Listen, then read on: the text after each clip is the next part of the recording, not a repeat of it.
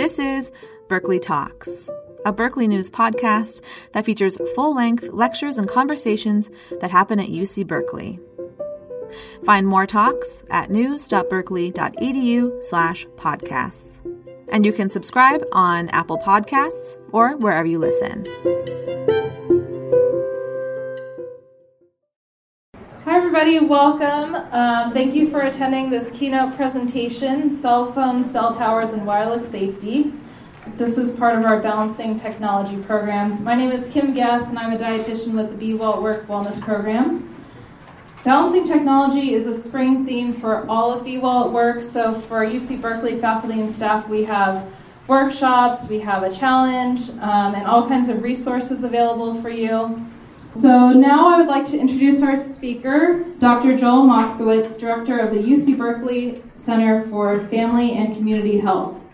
So he has conducted research on disease prevention programs and policies for more than 30 years.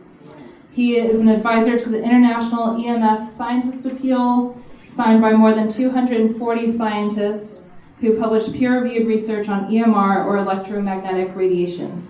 Last year, he won a James Madison Freedom of Information Award for his work that culminated in the state of California publishing the cell phone radiation safety guidelines, which are on your handout. There's a stapled handout, and they're right on there. So you can learn more on his website, saferemr.com. And please join me in welcoming Dr. Joel Moskowitz. Thank you, Kim. I'd like to thank the University Health Services for inviting me to do this keynote presentation. I'd also like to thank the School of Public Health for co-sponsoring the event, and especially like to thank Kim for coordinating the event today. I got involved in this issue by accident in 2009 when my center sponsored a visiting scientist from the National Cancer Center of South Korea who worked with a team of researchers and with us on two meta-analyses, which are quantitative reviews of the literature. And one of the meta-analyses dealt with mobile phone use and tumor risk. And when that was published, he had gone back to South Korea. So I was left with having to field media requests from journalists from virtually all over the world who were very concerned about the findings of our meta-analysis at the time. And since then, I've been following the literature very closely, studying the literature and writing about it and lecturing about it and trying to bring reporters up to speed on how to cover this complex topic and set of research, which has evolved considerably since 2009. So I first want to go over some basic information to give you an overview of what the issues are that we're dealing with. I'm going to focus on the radiation risk. I'm not going to talk about the benefits of cell phones because I think you're all quite aware of the benefits of cell phones and smartphones. In fact, I'd be surprised if there's anyone in the audience who doesn't have one currently. I'm not going to focus on the social problems, which range from privacy and security issues to varieties of inappropriate use or problematic use, including addictive behaviors, which are increasing all the time. At the national level, we're increasingly seeing a potential cybersecurity problem with regard to the infrastructure that the cell phone relies upon. And there's a lot of controversy around the cybersecurity issues and which technology out of China is safe to use and which is not. Beginning in 1984, we have fairly inelegant cell phone, which didn't actually work very well because there often didn't get receptivity due to very few cell towers in the country. And over time, the cell phone has become more elegant. It also has evolved from a single function, which was basically operating as a cell phone, to include texting, game playing, music playing, to becoming an internet delivery device. And with each of these increases in functions, numerous social problems began to evolve around these different uses. There is a symbiotic relationship between cell phones and cell towers, at least currently. You can't have cell phone reception without these cell antennas. Industry is trying to get away, I think, from using these cell antennas, because although we have a love affair with the cell phone, At best, people are ambivalent about having these cell towers, especially in their neighborhood. So they've been experimenting with things like drones and hot air balloons, and there's even proposals to put up thousands of mini satellites to provide the medium on which your cell phone can operate, your smartphone can operate. The Industry Association, CTIA, and I'll talk more about their rather nefarious role in all of this. This is the lobbyist group for the wireless or cellular industry in the U.S. They engage in a lot of lobbying. They coordinate the lobbying of the various cell phone companies and manufacturers. The industry as a whole spends about $100 million a year lobbying the Congress. They also do lobbying at the state level and occasionally get involved in local level politics and lawsuits. So you can see the rapid growth in connections. Not all of these connections are to cell phones, however, because there are other devices that rely on cellular subscriptions, such as tablets. Let's get these buttons down. As you can see, this is a big, big business. It's also a huge business globally, not just in the U.S. There's roughly 5 billion subscriber connections worldwide. So this is an industry that's probably been unparalleled in terms of any other industry in the history of the world, in terms of its reach. And this is important too. 88 hours per year is what the estimate is from the industry in terms of our average voice use.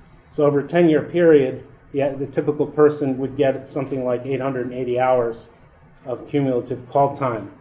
And we'll get back to that later when we look at some of the epidemiology. Smartphones sort of became popularized by the iPhone in 2007, and you can see the rapid uptake in terms of use in the United States. So the current estimate, or at least the estimate as of 2017, is 273 million smartphones in use in this country. It's hard to find good prevalence data in terms of use of these devices. This is a survey the Pew Research Center did with parents of teens, and roughly 95% of teenagers in the U.S., 13 to 17 years of age, either have a cell phone or have access to a smartphone. According to this survey, I was unable to find reliable data on use among children under the age of 13, but I suspect the prevalence of ownership there or access to smartphones is also very high. The industry, particularly CTIA, has been pushing parents to give their kids cell phones younger and younger. And there's a lot of pressure I hear from parents of young children for providing them with access to a smartphone.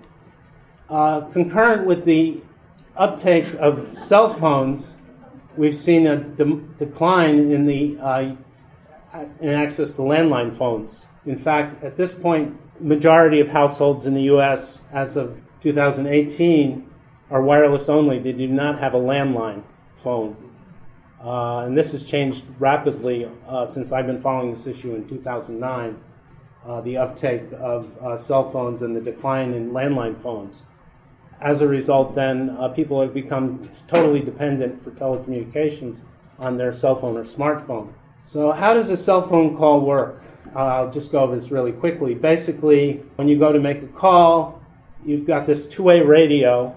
It's actually a radio and a transmitter, so it's kind of misleading to call it a two-way radio, but they tend to refer to it as just a radio.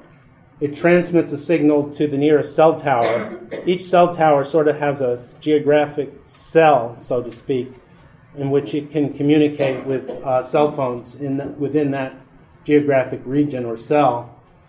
And then that cell tower communicates with a switching station, which then searches for who you're trying to call, and it either connects through copper cable or fiber optics, or in some cases through a wireless connection, through microwave radiation with the wireless access point.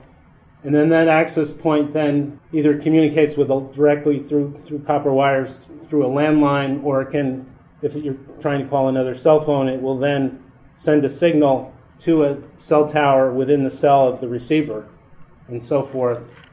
The radiation from your cell phone is going out usually in all directions, In this direction, though, it's being absorbed by your head. This little child is absorbing it largely in his brain and neck area, much of the radiation. A lot of the radiation is wasted, so there is an energy conservation issue with regard to all of this that has been not very well studied, but there's a lot of wasted energy. And then some of that radiation will reach the tower and enable you to make the communication. So what we see here is the electromagnetic spectrum. The spectrum displays all types of electromagnetic fields arrayed by the frequency or the length of the waves. On the far right are the highest frequency waves, which are considered ionizing radiation, for example, X-rays. This radiation has sufficient energy to knock electrons out of their orbits, causing an atom to become charged or ionized, which can directly cause chemical changes and DNA damage. It can also indirectly cause such damage, and in fact, the estimates are 30 to 50% of the damage is actually indirect. Ionizing radiation is known to be cancer-causing or carcinogenic since the 1930s. On the far left are extremely low-frequency waves that oscillate up to 3,000 cycles per second, which is also known as Hertz, H-E-R-T-Z. These waves can produce strong magnetic fields. Radio waves occur at the higher frequencies, and the highest frequency radio waves are called microwaves or millimeter waves. Cell phones and cordless phones are two-way radios that transmit microwaves. They will soon also be transmitting millimeter waves. Cell phones can emit up to 2 watts of power. In contrast, a microwave oven can emit 1,000 watts, whereas the oven has sufficient power to significantly heat tissue. Wireless phones generally do not, except when held next to the body.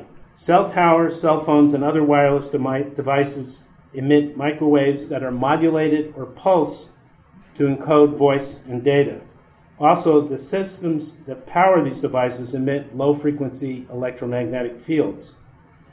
With the upcoming 5th generation of cellular technology known as 5G, you may be seeing a lot of this in the media currently, cell phones and cell towers will employ lower frequency and higher frequency microwaves than in current use. Also, for the first time, this technology will employ millimeter waves, which are much higher in frequency than microwaves. The millimeter waves can't travel very far, and they're blocked by structures and foliage. In fact, some of the frequencies are blocked by water vapor, fog, rain.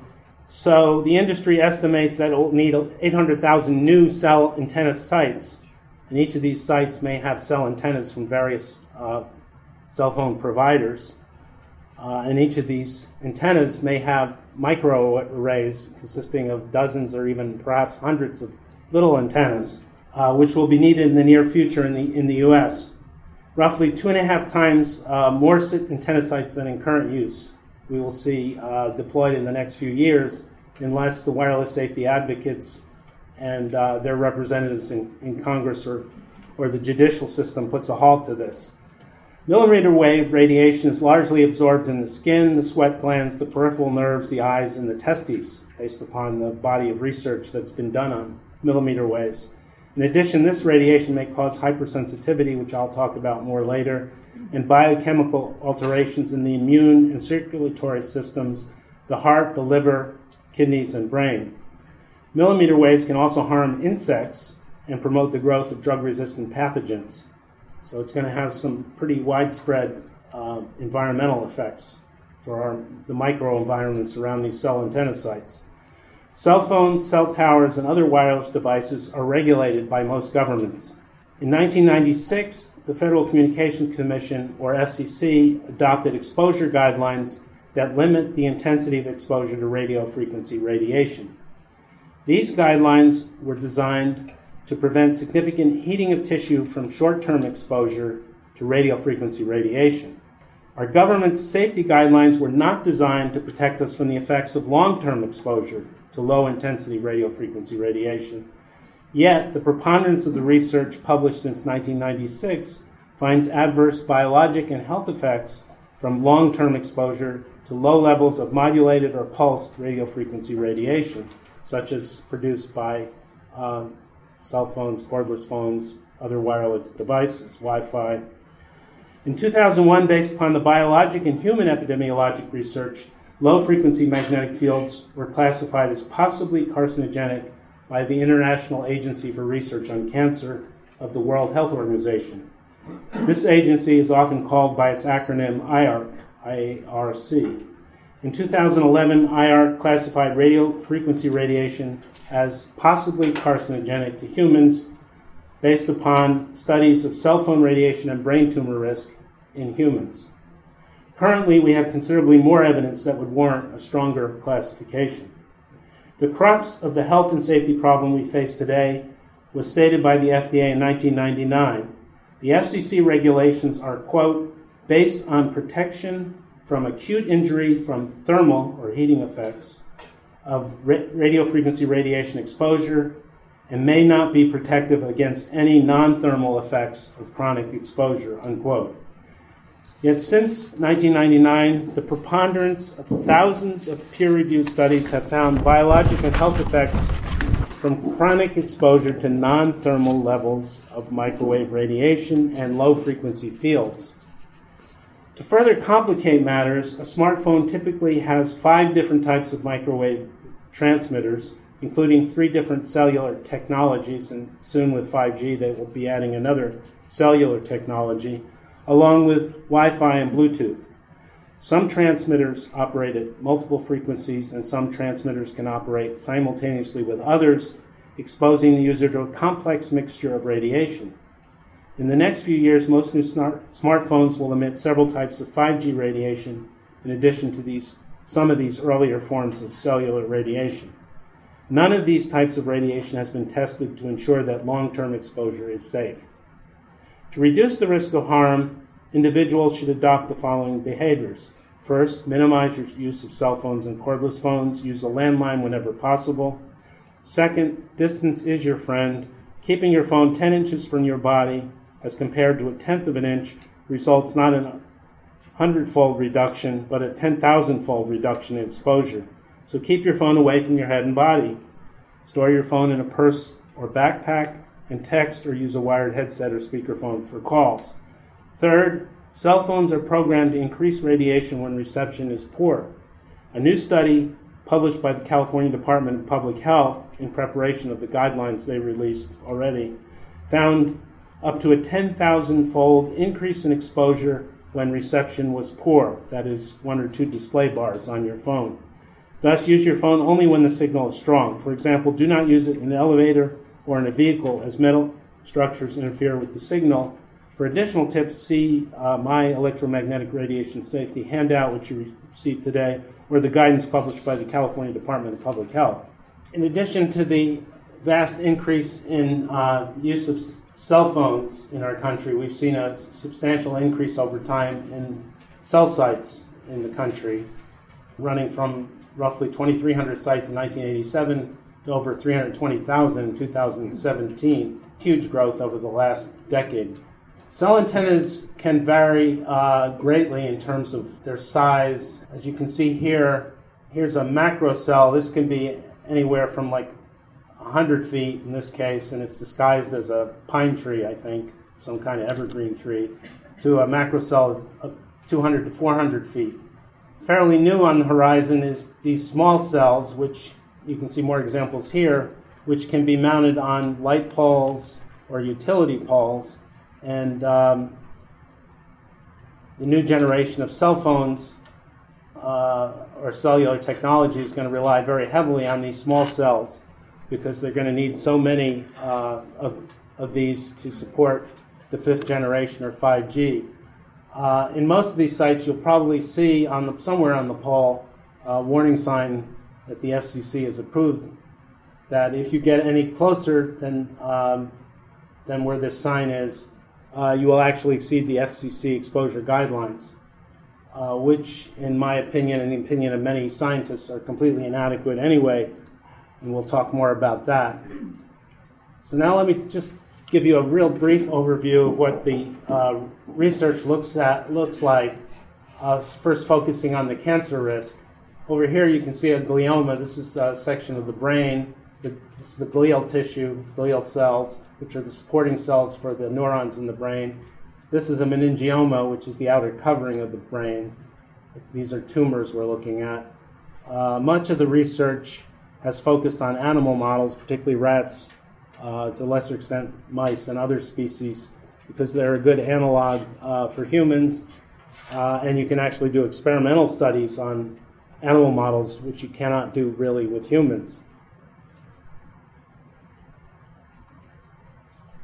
So as I mentioned, IARC in 2011, an expert working group consisting of 31 experts from around the world, including members of the CDC and the National Cancer Institute, Centers for Disease Control and Prevention, and National Cancer Institute, concluded at the end of a meeting and a review of the literature that radiofrequency radiation is possibly carcinogenic to humans.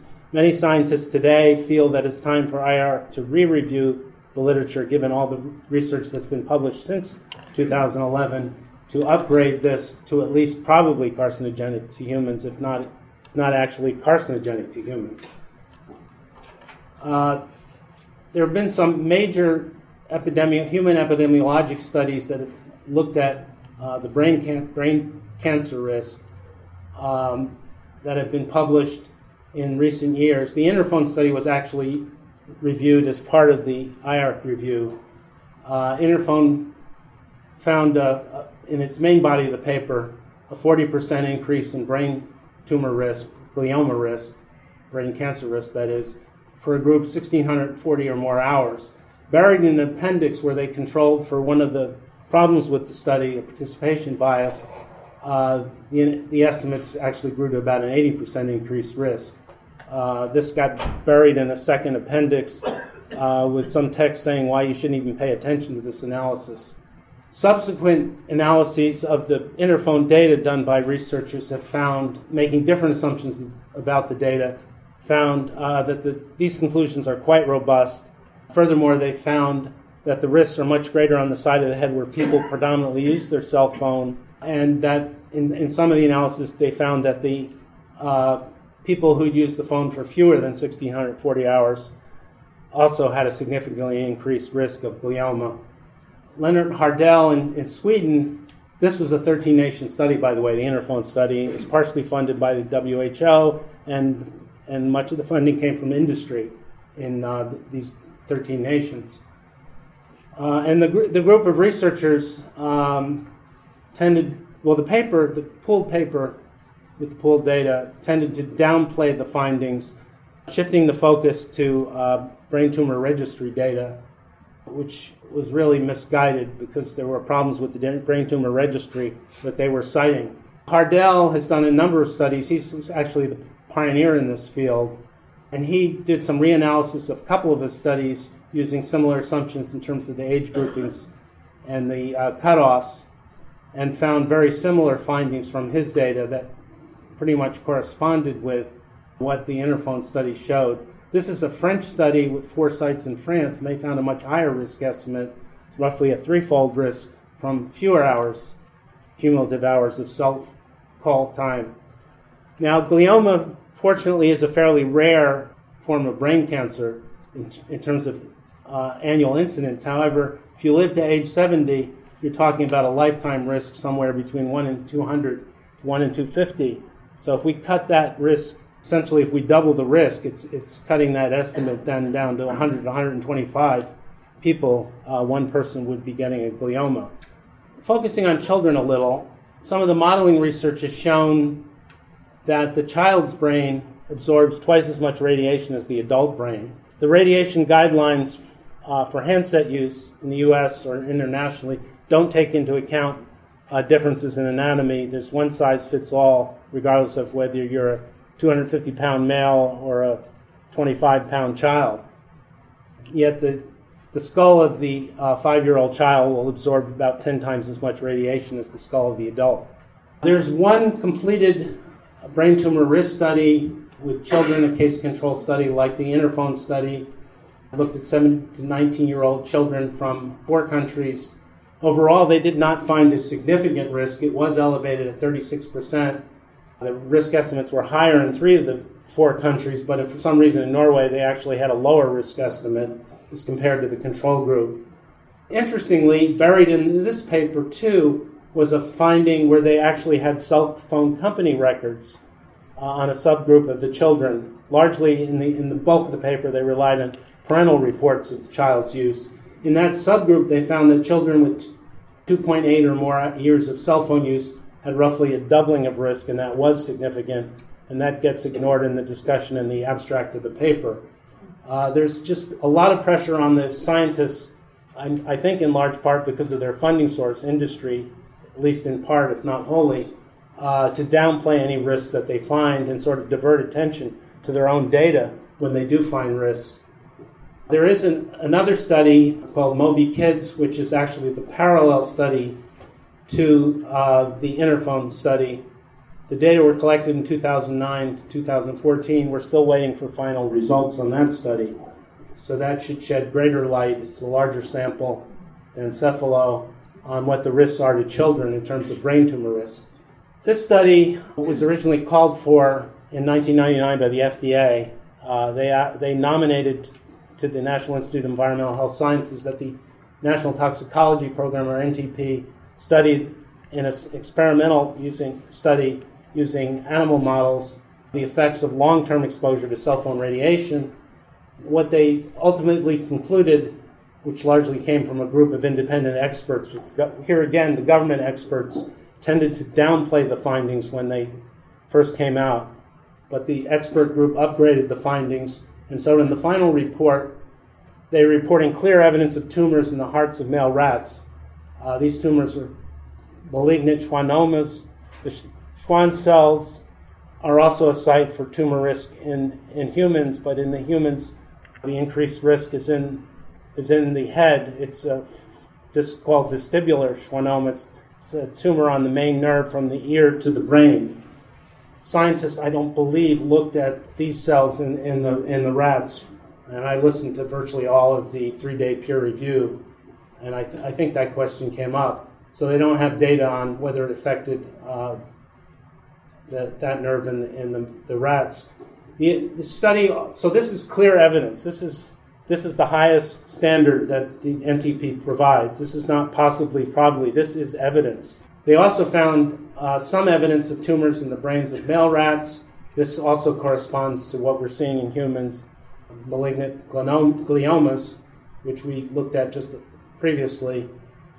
Interestingly, and nobody's made too much of this, both of these types of cells, the Schwann cells and the glial cells, produce myelin, which is a fatty substance that occurs on the nerves within our body. The Schwann cells are in the peripheral nervous system, glial cells in the central nervous system. So we have some strong coincidences between what we're seeing in the male rats and what we're seeing in humans.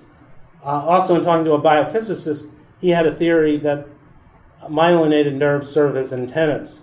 And so this could be concentrating the radiation that comes from these devices in specific parts of the body. We'll come back to myelination in a little bit when we talk about hypersensitivity. They also found some evidence of tumors in the adrenal glands of male rats. And for the mice and the female rats, they found some evidence, but they considered it equivocal because the patterns didn't match what they expected to see. They sort of downplayed the findings in terms of direct application, but not as much as the FDA did, trying to totally dismiss this $30 million study that we've been waiting for, that the FDA has been waiting for since 1999. Normally, this study should have taken maybe 5 to 10 years at very most, but they ran into a number of obstacles, including funding, and then finding a contractor who could do the study. And then they sat on the data, I think, for a number of years before finally releasing it. Other findings in the study, which are critical, include DNA damage in the brains of the male and female mice and rats, increased degeneration in the hearts of the male and female rats, decreased birth weights in the rats exposed prenatally. And this is a finding that you have to dig through the appendix to find, but I was looking for it because an early Air Force study looking at microwave radiation exposure at much lower levels than used in this study. This was pre-cell phones. The military had a big interest in this because of the use of radar. Found a 3-fold increase in overall tumor risk in the animals exposed long-term to microwave radiation. So digging through the appendices, and I suggested to them in the final report they actually put this analysis in the main body of the paper, but they ignored my suggestion. You find that the highest overall cancer incidence was in the middle exposure groups, not the highest exposure group. And you can see fairly substantial differences there that were indeed statistically significant, 42 to 46% in the two middle exposure groups compared to 27% in the control group. They also found for the lowest exposure groups greater non-malignant tumor incidence versus the sham control. Nobody's paying much attention to these findings. I think they're extremely critical. Part of the criticism of the study is that they used exposures, full body exposures that were much higher than you would typically get from a cell phone. They're more comparable to the partial body exposures, so that the head or the body exposures you get from a cell phone. But this was a full body exposure. But interestingly, the Ramazzini Institute in Italy basically replicates the key NTP result in terms of the heart schwannoma, and they used much lower exposures. In fact, they found it at 0.1 watts per kilogram compared to exposures ranging from 1.5 to 6 watts per kilogram in the NTP study. This study has yet to receive a whole lot of attention in the media. Actually, neither study got a whole lot of attention in the media, believe it or not. And the New York Times report on the NTP study, I think, totally missed the boat and was in the direction of problem minimization. And yet, reporters from the New York Times and other papers had interviewed me and other people, and then they just ignored what we had to say about the study. There are other health risks that have been found in humans. The evidence generally is not as strong. I mentioned glioma, acoustic neuroma, or the Schwann cells on that nerve from the ear to the brain, meningioma, which is the outer covering of the brain, parotid gland, which is the largest salivary gland, pituitary gland, and most recently the thyroid gland. A study out of Yale University School of Medicine and the Connecticut Department of Public Health found not quite significantly increased risk, but it was marginally significant increased risk, particularly in the males, of thyroid gland tumors. We're seeing an epidemic of thyroid gland tumors, which this may be partially responsible for. And there is one case series of 4 women who had breast cancers, multifocal tumors, in the location of the breast where they stored their cell phone for significant periods of time. I've heard they've been accumulating, the research has been accumulating other cases, but there hasn't been much since that first report in the literature that I'm aware of. The strongest evidence, probably even more so than the brain tumor risk, is for sperm damage in the males, male infertility, and in females, miscarriage and preterm birth. There's lesser evidence, but there's definitely a body of research that's accumulating. With regard to children, there hasn't been a lot of studies. What they tend to find is from prenatal and early childhood exposures, increased headaches, hearing problems, impaired memory. In a recent study, replicated a finding in adolescents in terms of figural memory for kids who use the phone on their right ear. Increased incidence of ADHD, and there's actually animal model studies suggesting this as well for the animal analog of ADHD, attention deficit hyperactivity. And there's a couple of papers by a researcher at Harvard, Martha Herbert, who says that this may be at least a cofactor for autism, if not a direct cause. One of the phenomena with very low exposure to microwave radiation is increased penetration or opening of the blood-brain barrier, which can then allow chemical toxins into the brain that are in the circulatory system. Electrohypersensitivity, there's a range of symptoms that people experience and attribute to their exposures either to microwave radiation or power line frequencies, and includes headaches, fatigue, insomnia, ringing of the ears or tinnitus, heart palpitations. This is an interesting table from a paper comparing the symptoms of electrohypersensitivity to the symptoms of demyelination. The most common form of that is multiple sclerosis. There's quite a bit of overlap in the symptoms. Here, too, we're talking about the myelin-producing cells, so there's reason to think that there may be a connection between these diseases. We can talk more about that in the Q&A session.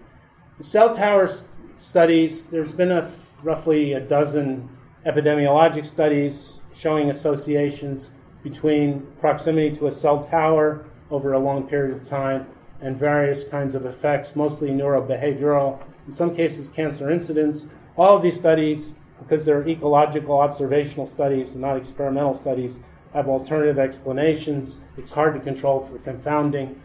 Largely, there's an excellent review by Blake Levin and Henry Lai. You have to rely on the animal model studies, the experimental studies showing all kinds of adverse effects from oxidative stress due to low-intensity exposures to radio frequency fields, particularly microwaves. The International EMF Scientist Appeal calls for stronger regulation of electromagnetic fields and health warnings. It's been signed by 247 scientists who have all published peer-reviewed research on electromagnetic fields. I did a search in an archive EMF portal, and I found 2,000 unduplicated count of papers that these scientists have published on electromagnetic fields and biology or health. These scientists come from 42 nations, and they made a very strong statement, which I won't read now, when you look at the slide, regarding the effects that the literature documents that they feel calls for warning the public and stronger regulations. So you'd think, given this large body of researchers, we'd have no problem with getting governments to adopt stronger regulations and health warnings. Unfortunately, as with many other issues like tobacco or asbestos or various chemicals or global warming for that matter, there is a body of researchers who are basically defending the industry-promoted guidelines that have been adopted by the FCC and by the ICNIRP, which is the international equivalent of the FCC, which the WHO relies upon. And very recently, a team of investigative journalists identified 14 scientists, actually named them, who defend these obsolete exposure guidelines, and they do so by preparing biased reviews of the literature for various health agencies around the world. At least 8 of these individuals have had industry research funding. There may be another dozen EMF scientists around the world who take a similar position as these researchers. But mostly in the U.S., we're hearing from non-EMF researchers, people who've never published research, typically physicists, engineers, sometimes ecologists, who are defending the FCC guidelines, saying the only risks are short-term and due to heating.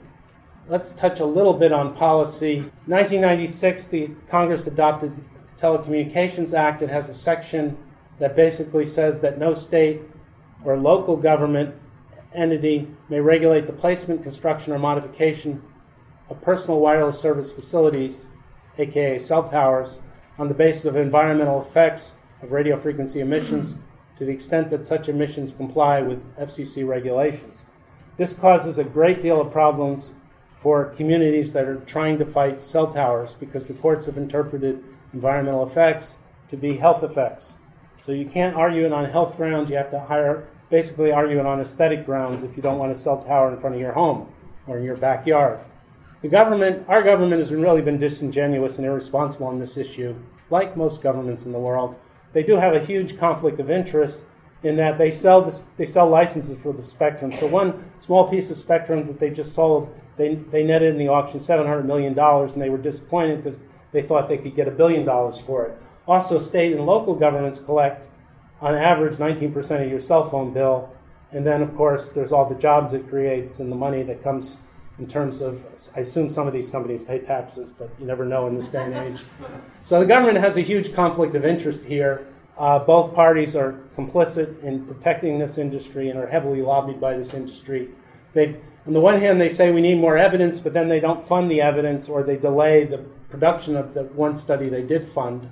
And we've had some agencies, cities of Boston and Philadelphia, who've submitted to the FCC complaints that basically there's no leadership in the government, there's a complete pass-the-buck attitude. The FCC doesn't have any health expertise and has been irresponsible on this issue. Senator Blumenthal, in a recent exchange in a Senate Commerce hearing where industry officials concluded the hearing saying, so there really is no research ongoing, we're kind of flying blind here as far as health and safety is concerned with regard to 5G. We could go beyond that, and we could also say with regard to 1G, 2G, 3G, and 4G, we've been flying blind. A couple of years ago, I tried to find experts within our federal health agencies. I found I found basically one person. He's retired now. The person I interviewed at the FDA, who was supposedly the most knowledgeable and supposed to be advising the FCC, was a complete denialist with regard to long-term risks. He was the head of a unit that was responsible for this topic. Turned out later, when I searched him on LinkedIn, he was a nuclear engineer. He's since moved on, and I suspect his successor isn't any more knowledgeable.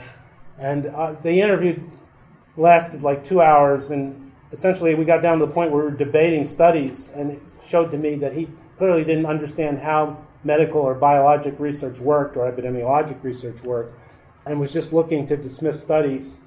And that's how he was able to maintain his sanity, I guess, by just ignoring the whole issue. There's an interesting monograph looking into the FCC and how it's been captured by industry. And this has gone on even before the cellular problem with regard to, earlier it was the broadcast industry controlled the FCC. It's a perfect institute of regulatory capture. These other agencies are supposed to be involved in a work group. The work group turned out to be a sham when I investigated it. It has no official functions. They would meet over a phone 1 hour 3 times a year. The prior session was 5 people. There's been a variety of actions at the local level, at the federal level, trying to get, including the GAO here. All this information is on my saferemr.com website in greater detail. The GAO, most recently, Montgomery County, Maryland, is suing the FCC over the exposure guidelines, or wants to sue. They petitioned the court to allow the suit. We'll see if it happens. It's in the Ninth Circuit. A number of organizations have also called for changes in the FCC's RF limits or testing. The FCC opens up these requests for public input. They did one in 2003, another in 2013, and then they never do anything with the filings. The most recent filing has over 1,000 submissions, many thousands of documents, studies submitted, and they just ignore it. Maybe I should stop since time is up. I can finish this perhaps in the beginning of the Q&A session. Thank you.